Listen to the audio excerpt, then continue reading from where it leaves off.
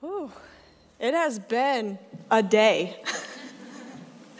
And because it's been a day, you might be here and you're feeling tired. And you might be tempted to drift off and fall asleep, but I would beg you not to. And so whatever you need to do to be engaged tonight, I want you to be able to do it. If you come from a faith background where you're used to like interacting and talking back a little bit more, you can do that. You won't scare me. And if you would prefer to just keep your head down and not look up at all and write furiously, you can do that too. Because I really want you to be able to enjoy this passage tonight and be moved by it.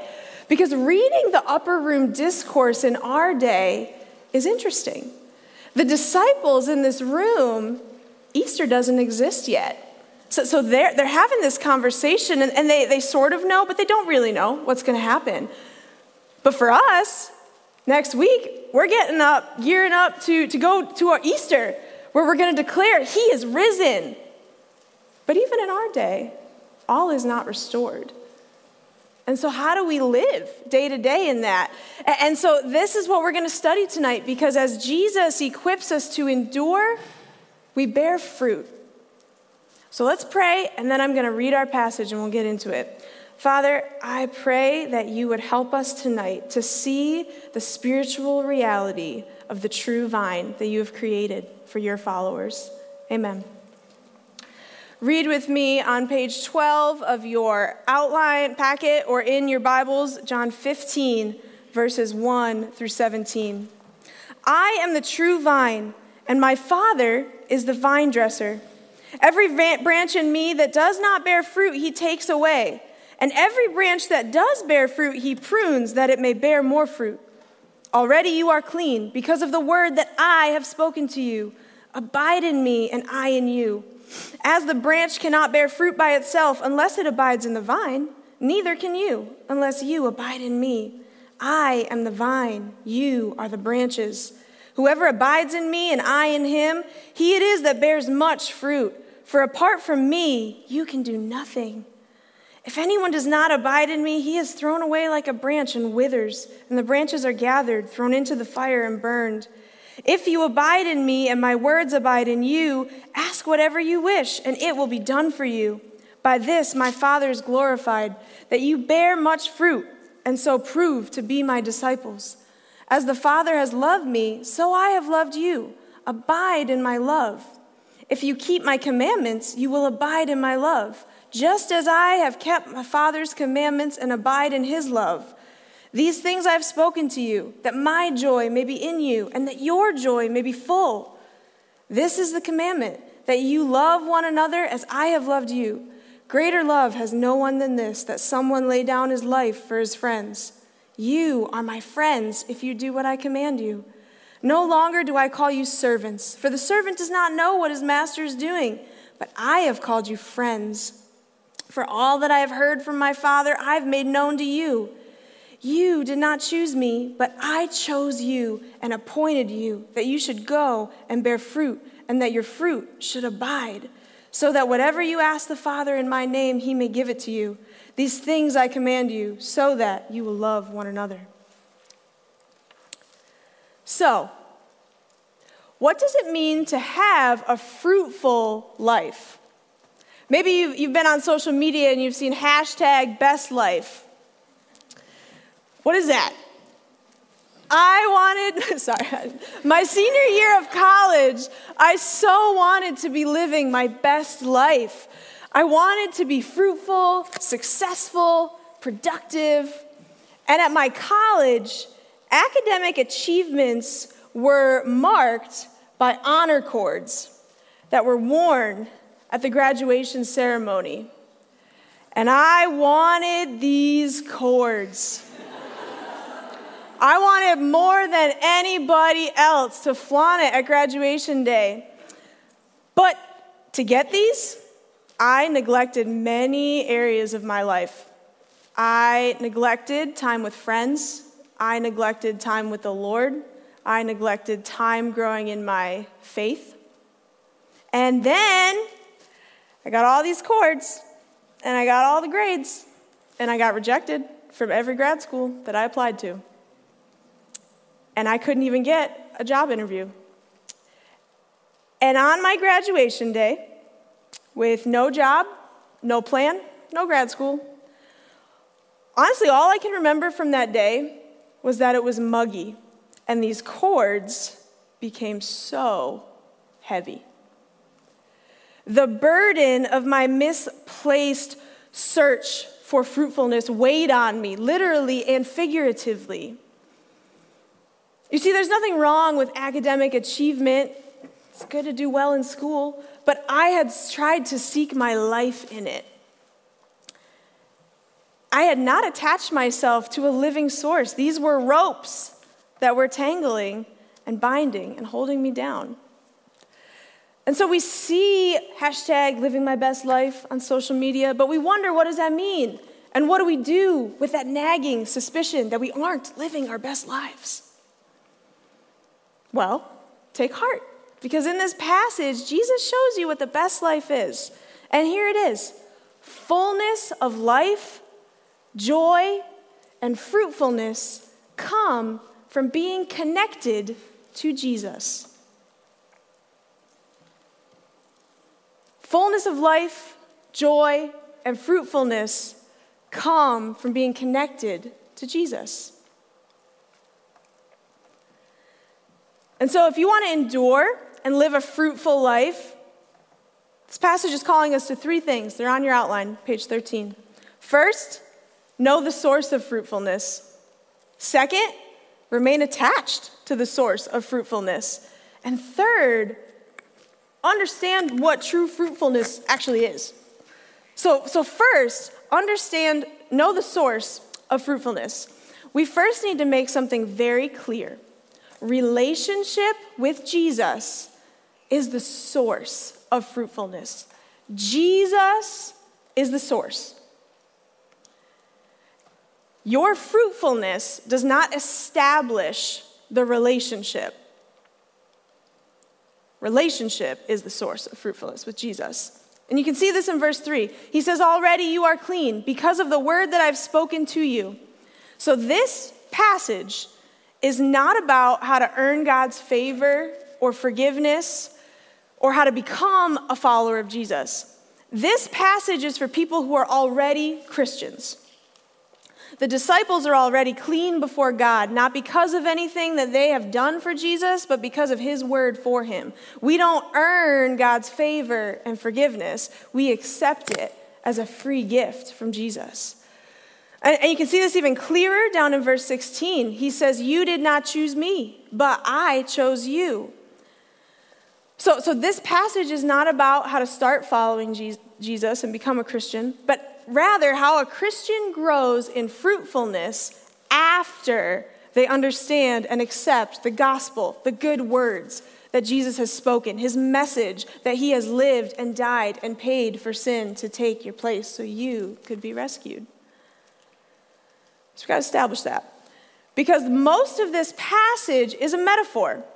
He says in verse 1, I am the true vine, and my Father is the vine dresser. In verse 5, he says again, I am the vine, and you, he's talking to the disciples, are the branches. And so Jesus is using a natural metaphor to describe a spiritual reality. And I brought a vine here today just because I thought it would be helpful to look. He's saying this vine, these leaves, they didn't choose to grow here.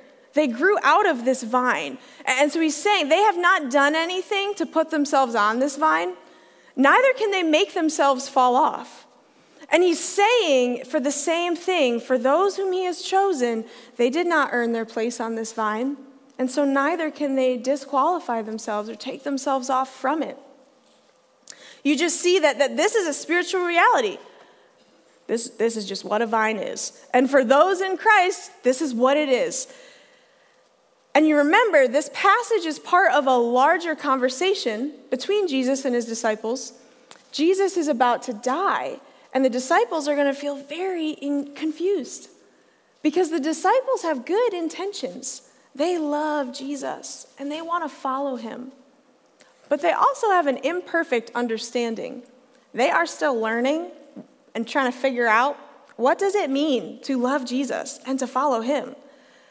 And if you are a Christian, likely you feel the same. You want to serve God and please Him. You may have even come to this conference thinking something along the lines of, I want to serve God, but I don't know how. Well, verse 4 says that a branch cannot bear fruit by itself unless it abides in a vine. Did you go outside today? Did you go on that hike? Good for you. Did you see all the buds coming out? The buds were not coming off the branches that are broken off and laying on the ground. The buds only come from the ones who are the trees that are connected to the trees and the plants. And so, to put it very simply, we can't bear fruit for Jesus without Jesus. We can't serve Jesus without Jesus.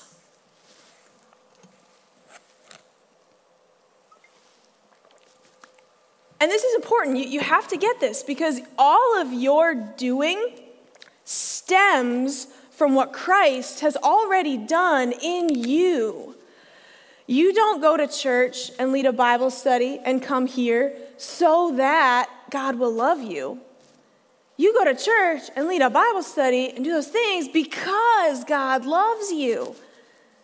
And you want to be with Him and invite others.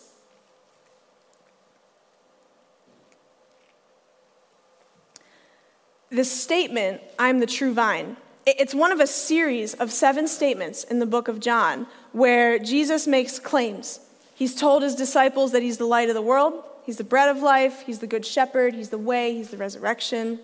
And many of those statements talk about how Jesus rescues us. But this statement shows us that Jesus doesn't just save us, He sustains us. You need to know the source of fruitfulness stems from this vine-branches relationship. Because I know many of you are here and you identify as Christians this weekend, but some of you might not be sure yet. And if that's the case, I am so thankful that you are here, especially if you took a risk in coming here. Because wherever you're at, you need to know if you get the source of fruitfulness wrong, you will end up like me on my graduation day, tied up to the wrong ropes. Vines that might look pretty, but aren't alive. Perhaps you've looked for life in academics like me. Perhaps it's been relationships, sports teams, musical ensembles, your phone. Most of these things are not explicitly evil, but they don't provide lasting satisfaction. Or maybe you have gone to darker places to find life in addiction to alcohol or substances, sex, pornography. And those things all provide promises of life that they can't fulfill because they're not true living vines. They are strings of barbed wire pretending to be vines. A barbed wire looks a lot like a vine. It might have even fooled some of you up here, but it's not alive. It's not meant to grow and produce life, but rather to contain, to trap, and do harm to those who try to get out. You may have started school believing that some weekend partying and hooking up was actually the outlet you needed to blow off steam from school so that you could be productive when it came to homework time. But as you've gone through semester after semester, it's no longer an outlet. It has taken control. It doesn't bring productive life, but it is slowly trapping and harming and killing you. On the flip side, you might have a lot of skills in Bible study. But if you lead Bible studies without being connected to Jesus, you won't bear the fruit of satisfying fullness of life and richness of relationship that Jesus is offering you. You know, wherever you're at, dear sister, I would like to submit to you a mental reframe. Your best life isn't found in pursuing things that make you happy or make you feel productive. The best life you can find is in knowing Jesus and living for his purposes in the world. The best life isn't in what makes you feel happy, but in knowing Jesus and living for his purposes. So you ready? Here comes some applications. Christian sister, see the barbed wires for what they are. Don't believe the lie that you can make your own best life however you see fit. Recognize your place on the vine. Recognize that your life, your very breath, your abilities, your skills, they come from the Lord, and use them to glorify him. You can't bear fruit for Jesus without Jesus. You can't serve Jesus without Jesus. But take heart. Jesus has cleansed you and placed you on the vine. You can know true fruitfulness because when you know your place on this vine is secure, you can be unleashed for all sorts of godly productivity. And that feels so different than scraping and seeking to prove yourself at every turn. And, Christian sister, when you see the sinful barbed wires, you can turn away from them because you see right through them. They promise life, but they will only give death. No, thank you.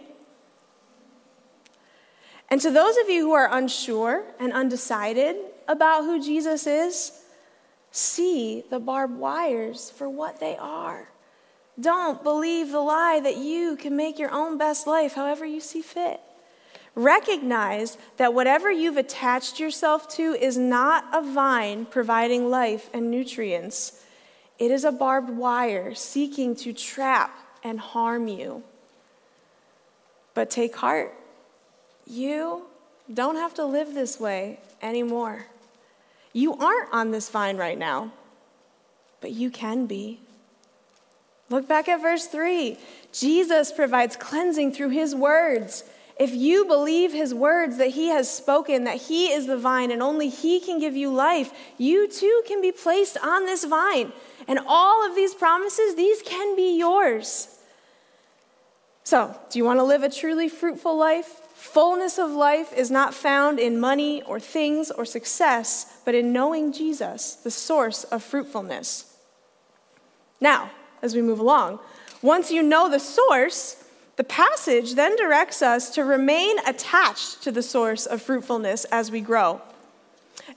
And we remain attached by abiding in Jesus in the midst of pruning to avoid withering. We're going to talk about each of those. Let's start with abiding.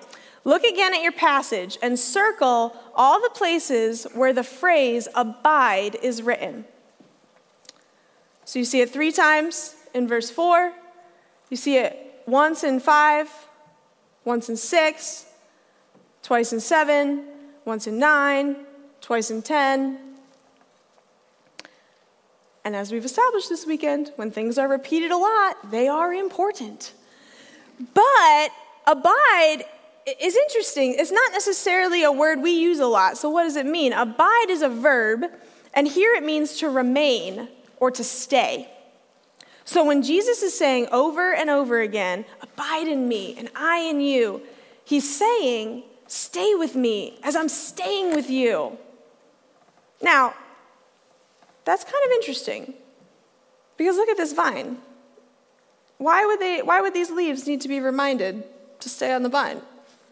And why would the disciples, who have literally followed Jesus around for 3 years at this point, why would they need repeated reminders to stay? Remember, Jesus is about to die. He is about to leave them. He's going to send the Holy Spirit, but he won't be with them physically in the day-to-day anymore.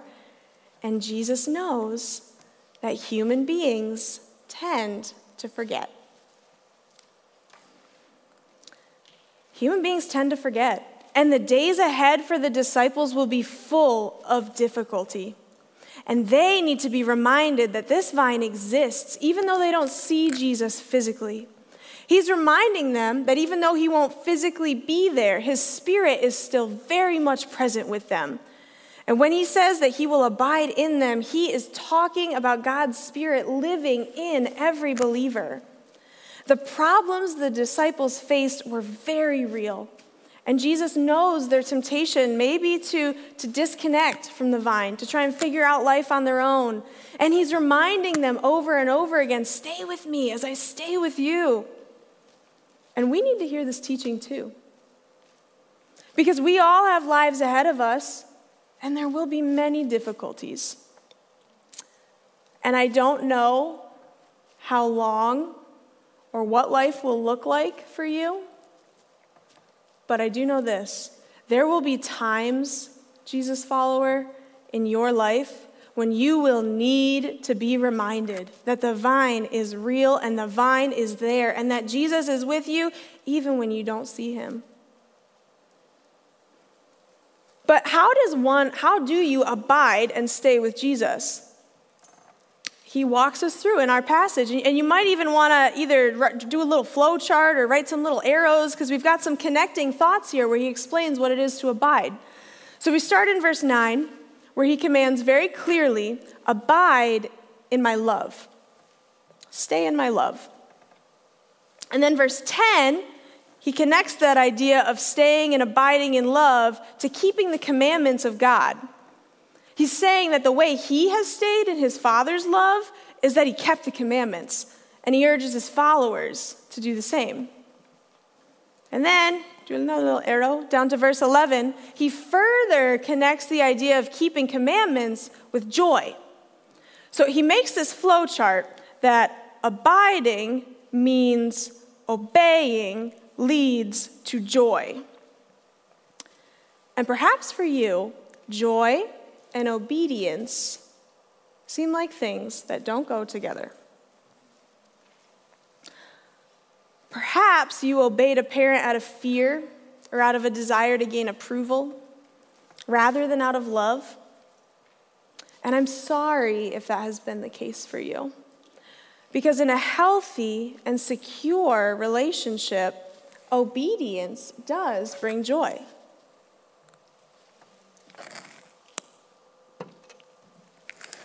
I grew up on a farm, and we had horses on that farm.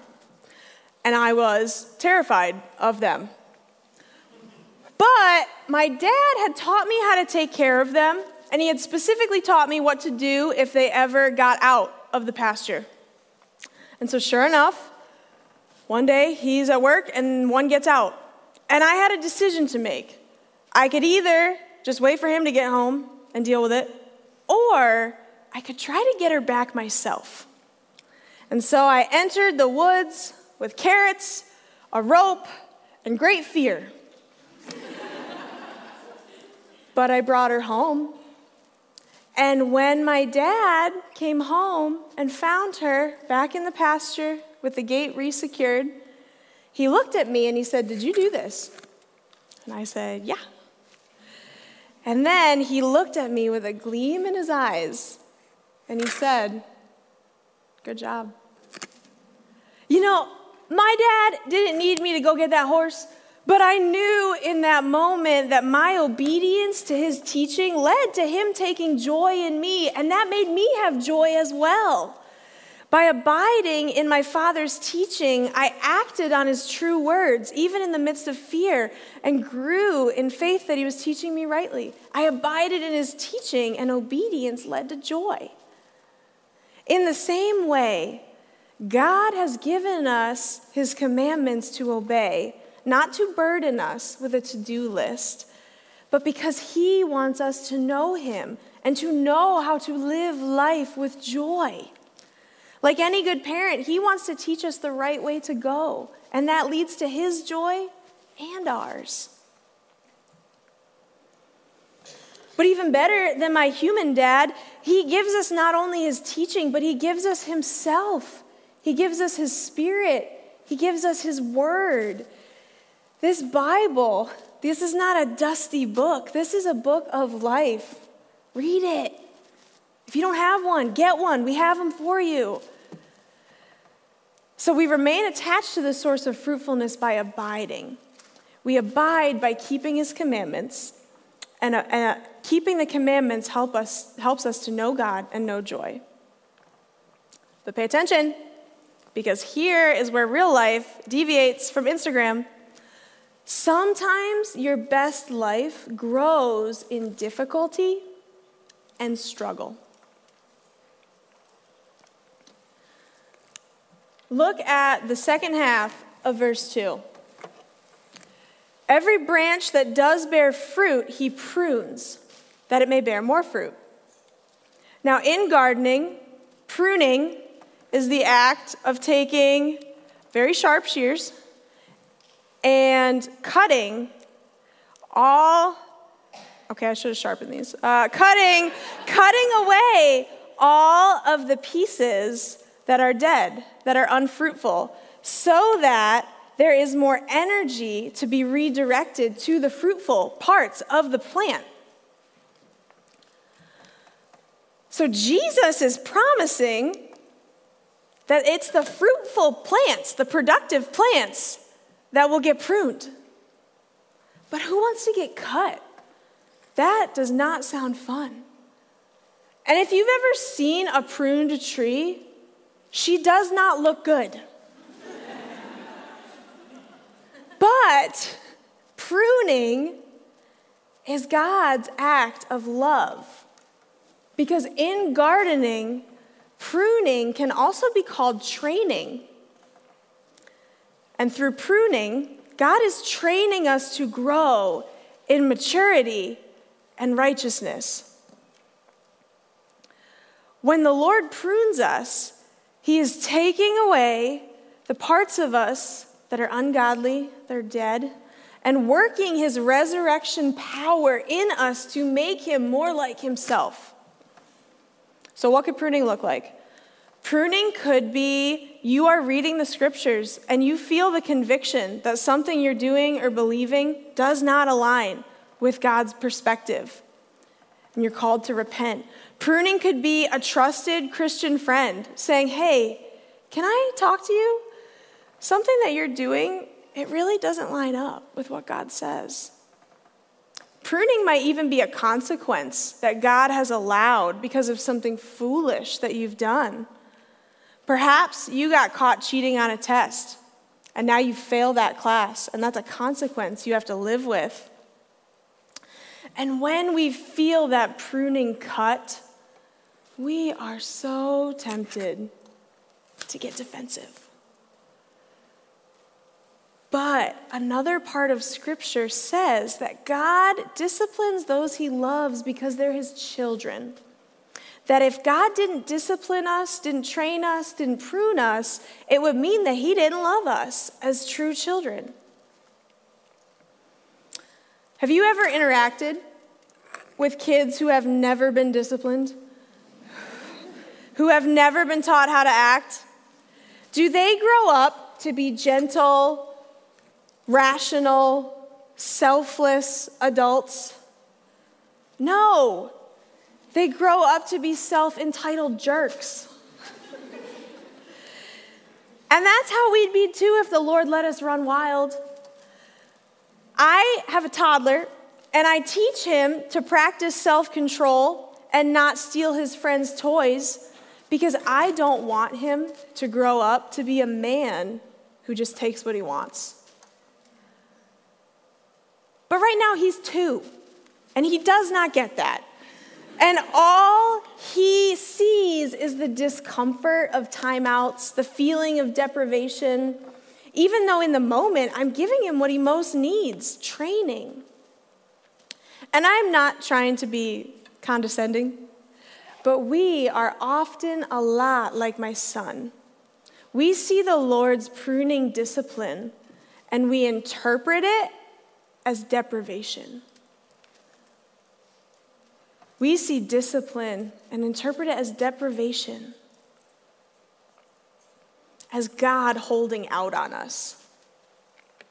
But really, pruning is God loving us. Because look back at verse 2. The whole point of pruning is so that the branch can bear more fruit.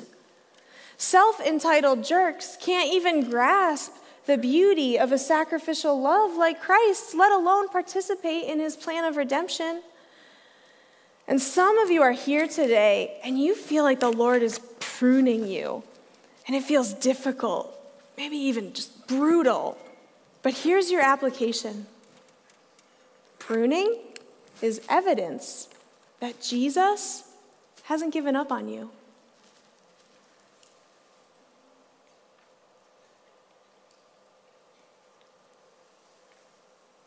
This season of pruning will lead to a more fruitful life, even if it does not look pretty now.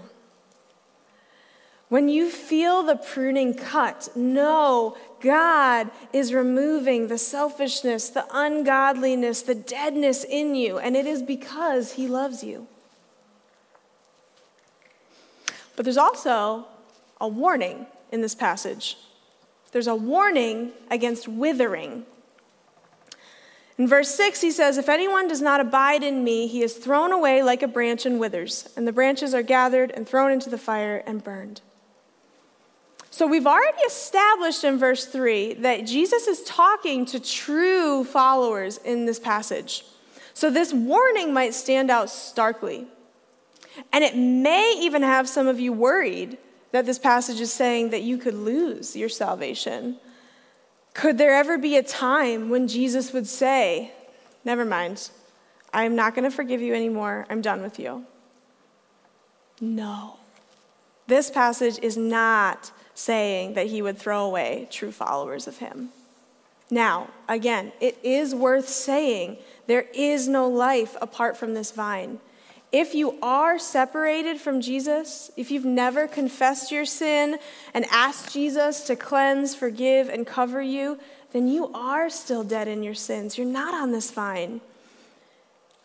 But if that's you, please, I want you to take a moment, even right now, to turn and repent away from your sin so that the Lord would place you on this vine. But so, if we're not talking about losing our salvation, what is the warning for Jesus' followers against withering? It's this: even as true Christians following the Lord, we are tempted to try and disconnect ourselves from the Lord. Even when we're truly following the Lord, we feel tempted to disconnect.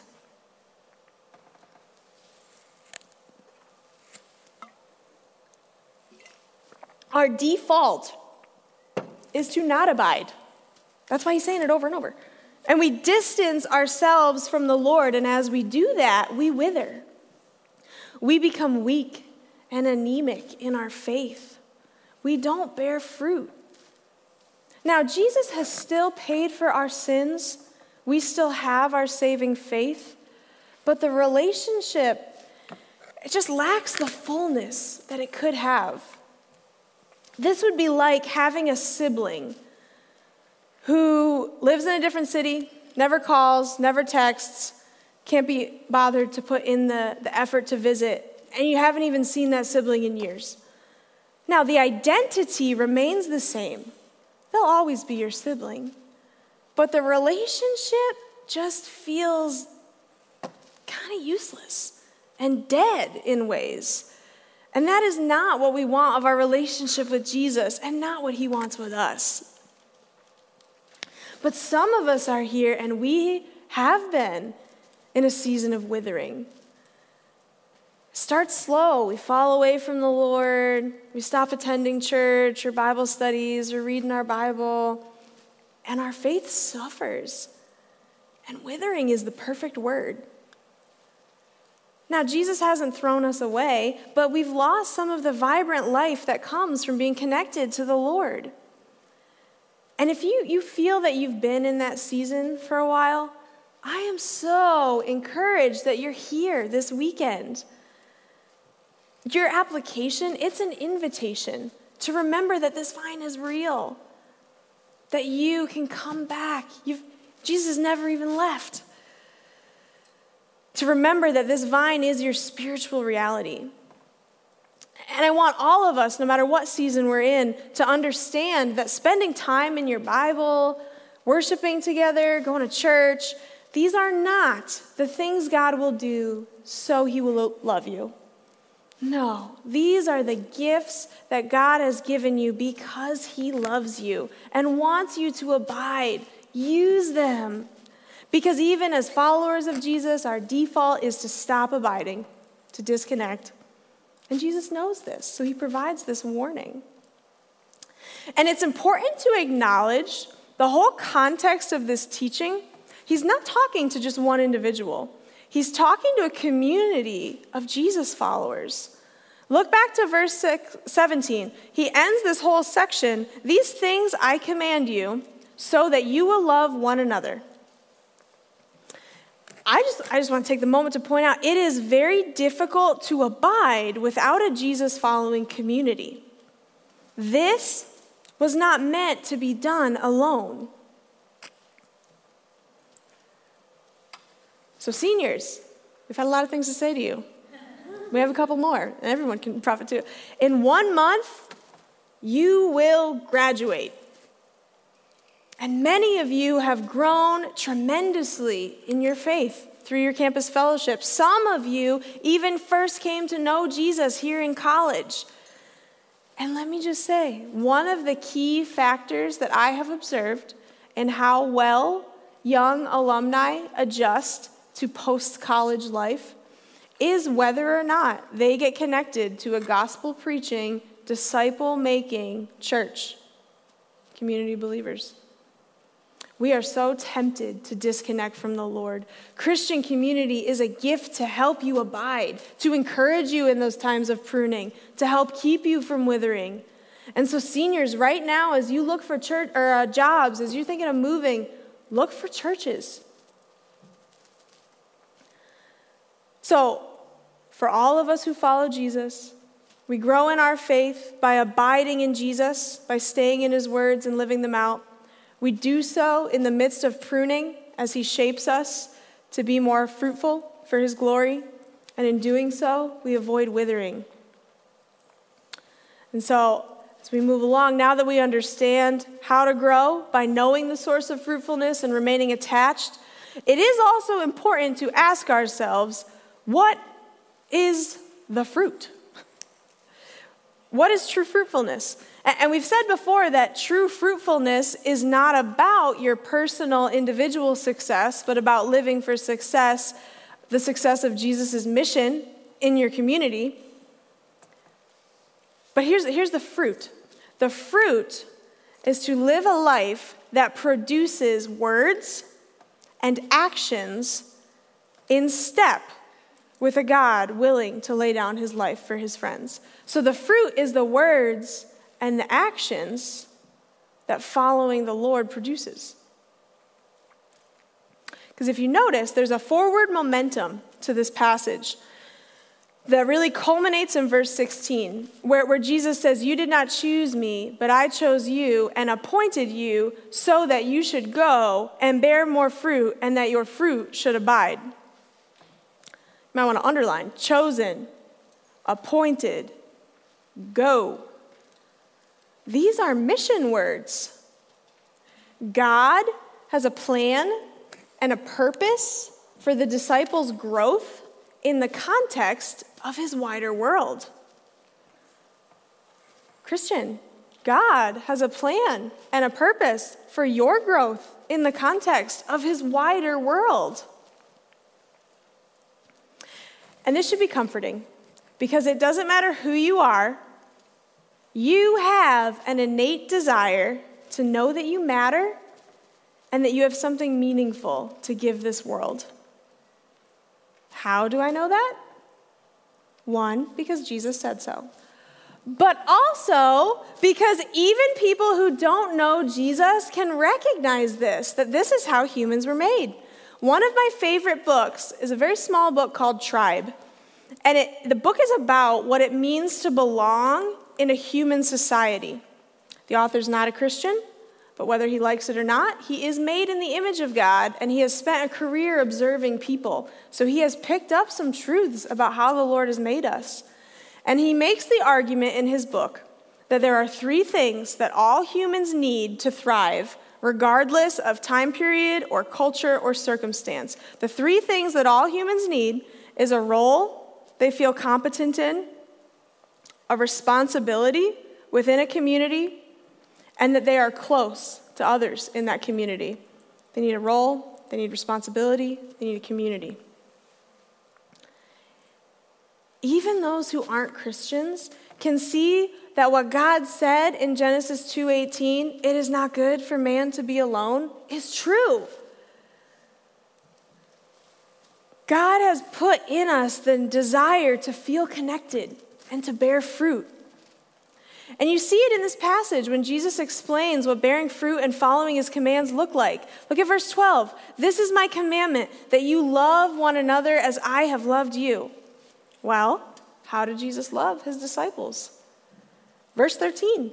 Greater love has no one than this, that someone lay down his life for his friends. Jesus' love is sacrifice. He's about to die and rise again so that his friends can be with God.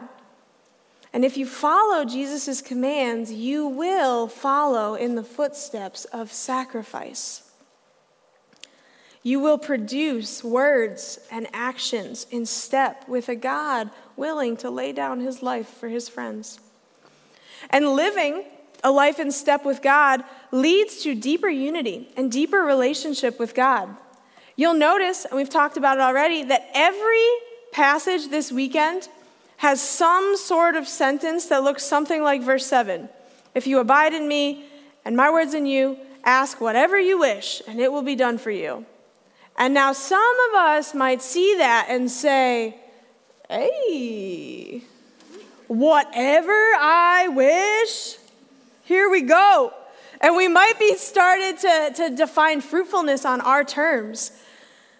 But thinking like that is all about you, yourself, and not you, yourself, and I, me, myself, and I. And it misses the first half of that verse. Go back to the first half.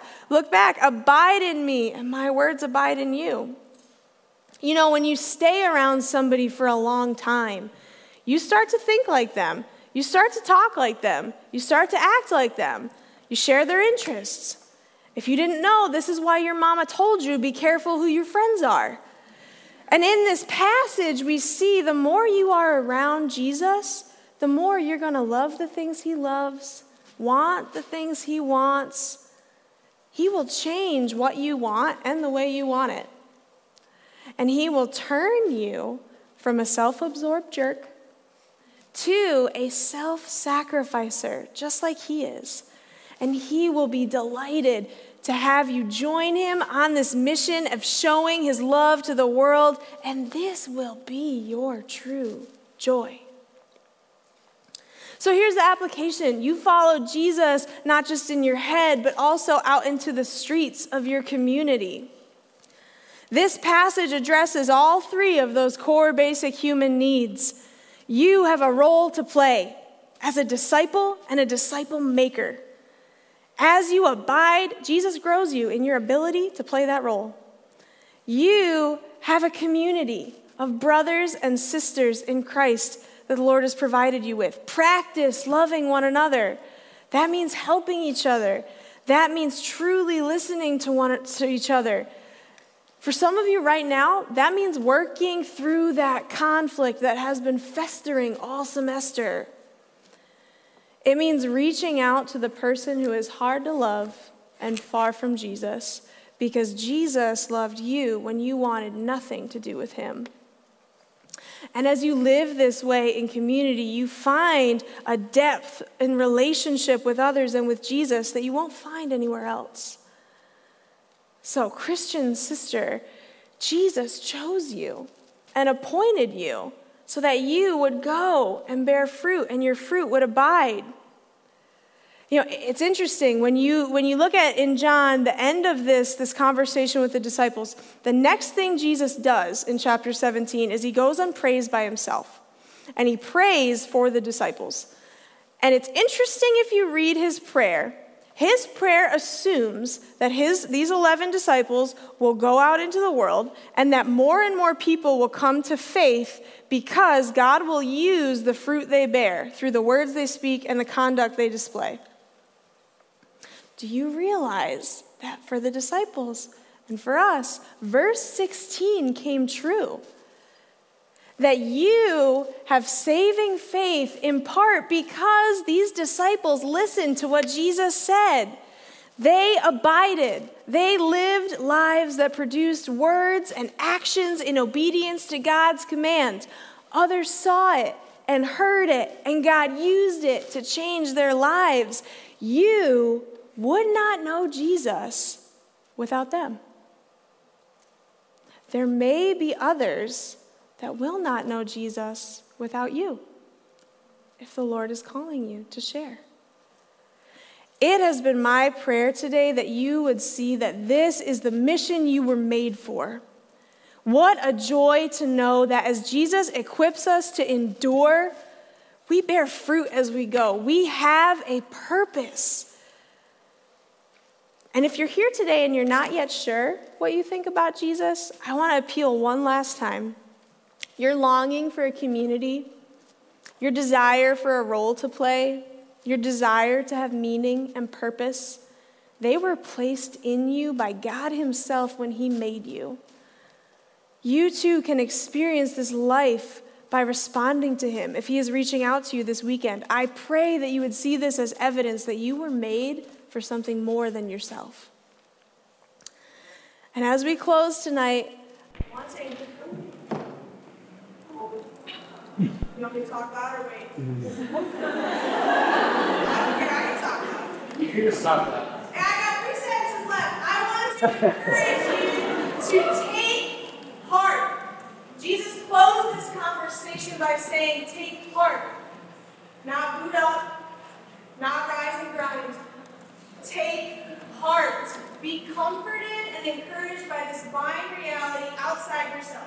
No matter how you live, how long you live, or what happens in your life, you are on the vine if you know Jesus. Nothing can take you off.